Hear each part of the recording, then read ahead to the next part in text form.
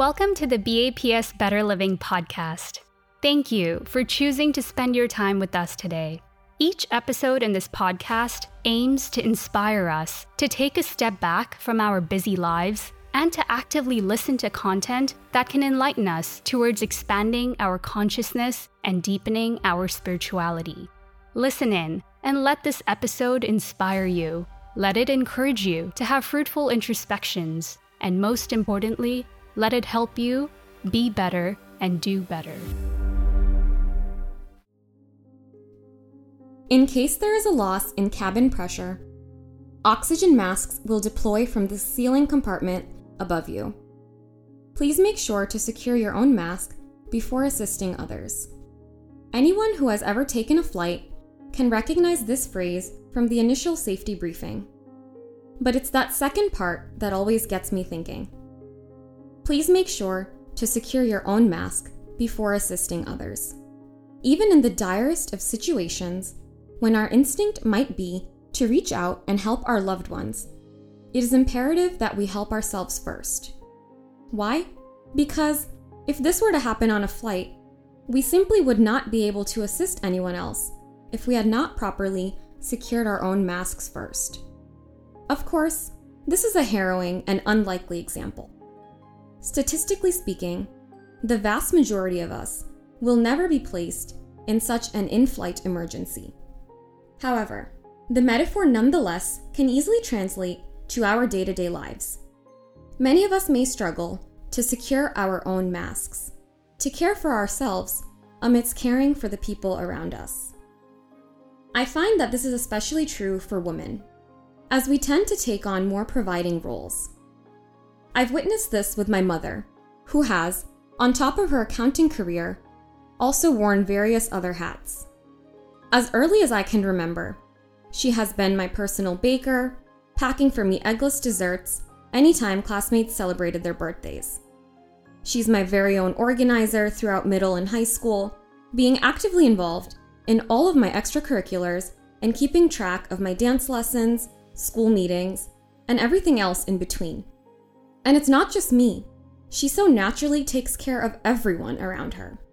She is a selfless master chef, always catering to our family's picky palates and trying to convince us she's not even hungry when there's only one slice of pizza left and somebody else wants it.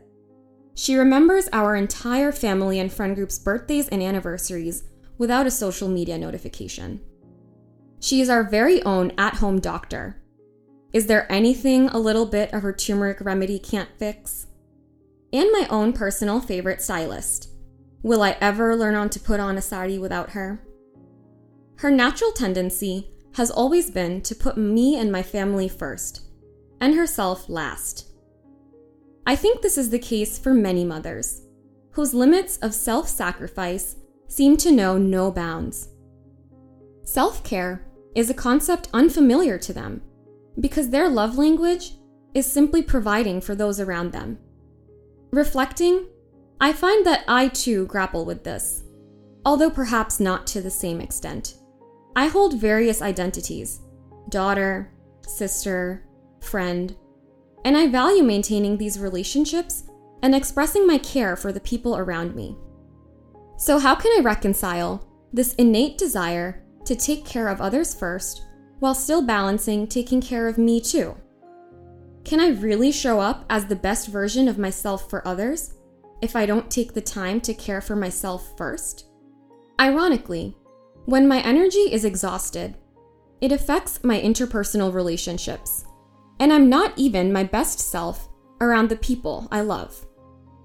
I've experienced burnout multiple times over the past few years, which has led to reduced mental effectiveness, anxiety, and frustration. Through these experiences, I've grown to understand that self-care is a necessity. We often see the word self-care tossed around on social media. Self-care can mean different things for different people. For some, putting on a face mask and relaxing in the hot tub after a long day is self-care. For others, getting in a daily morning workout is their form of self-care. Yet, for others, connecting with their loved ones regularly serves this self-care function. Personally, for me, spiritual self-care is the most significant self-care ritual in my life.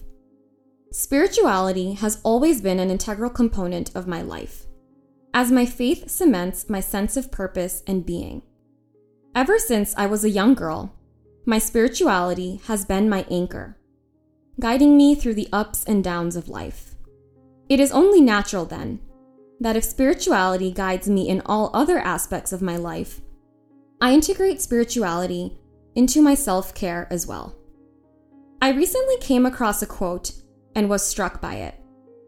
It goes, "And if I asked you to name all the things you love, how long would it take for you to name yourself?"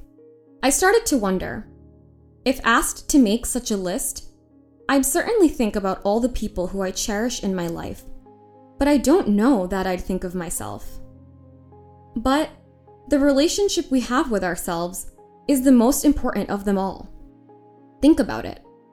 Our whole inner world for the entirety of our existence is nothing but a continuous conversation with our own self. It is the most intimate relationship we will ever have. I cannot begin to know and understand others unless I take the time to know myself first. That is why my spiritual self-care ritual is centered on introspection.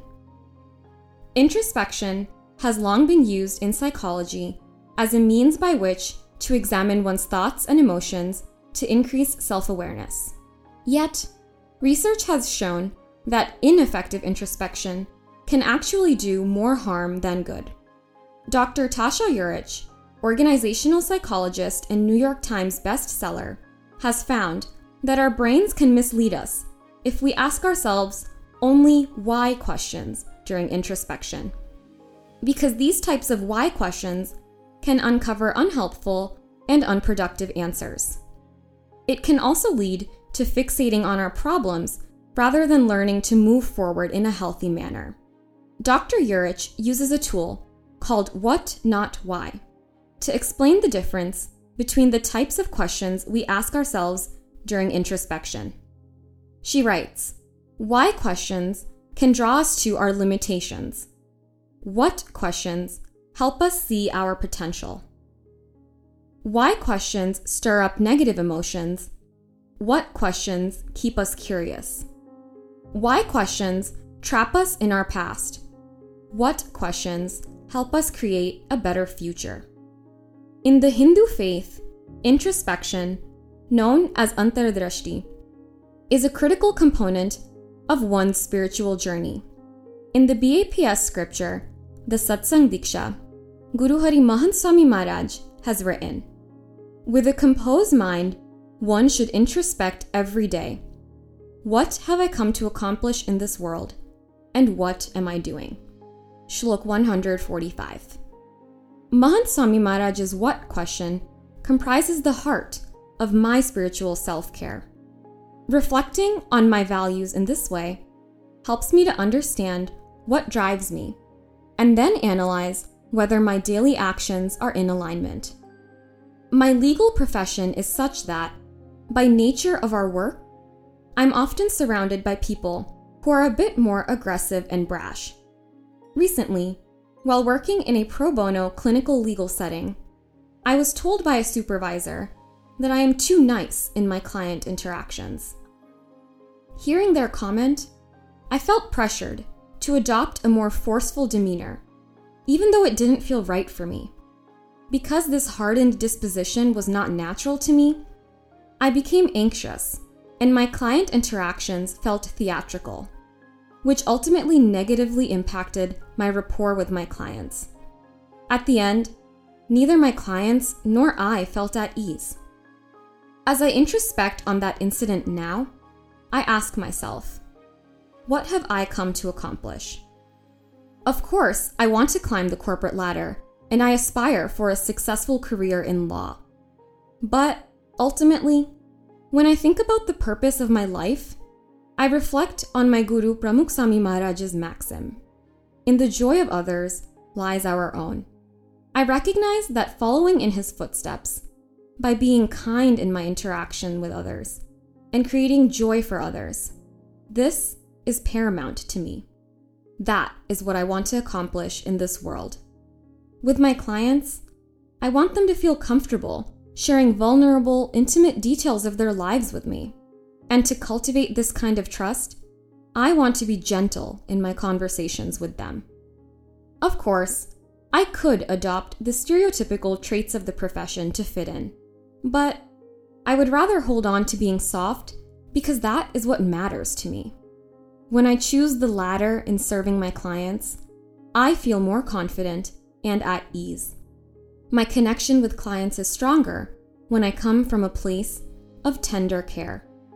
When I know the value of gentleness and hold on to it in my professional life, I am able to show up as my most authentic self in these spaces.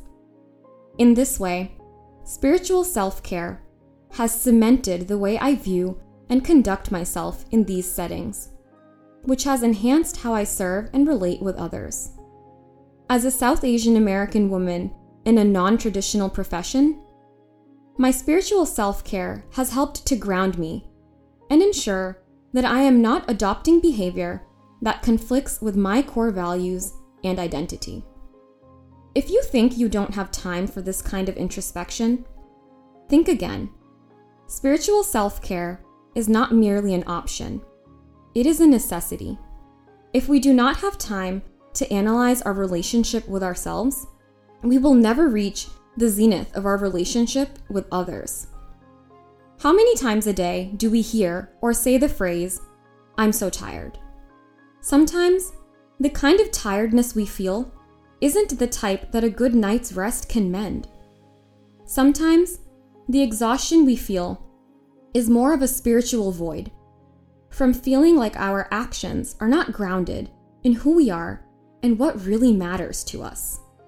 Next time you feel drained in such a moment, look inwards and assess your relationship with yourself.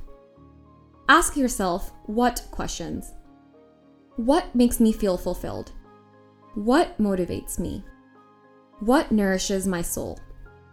Then, evaluate your responses to better build your interpersonal relationships around them. Commit to securing your own mask first. The people around you will thank you for it. And more importantly, you'll thank yourself too. As women, we often believe that we have infinite resilience, and perhaps we do.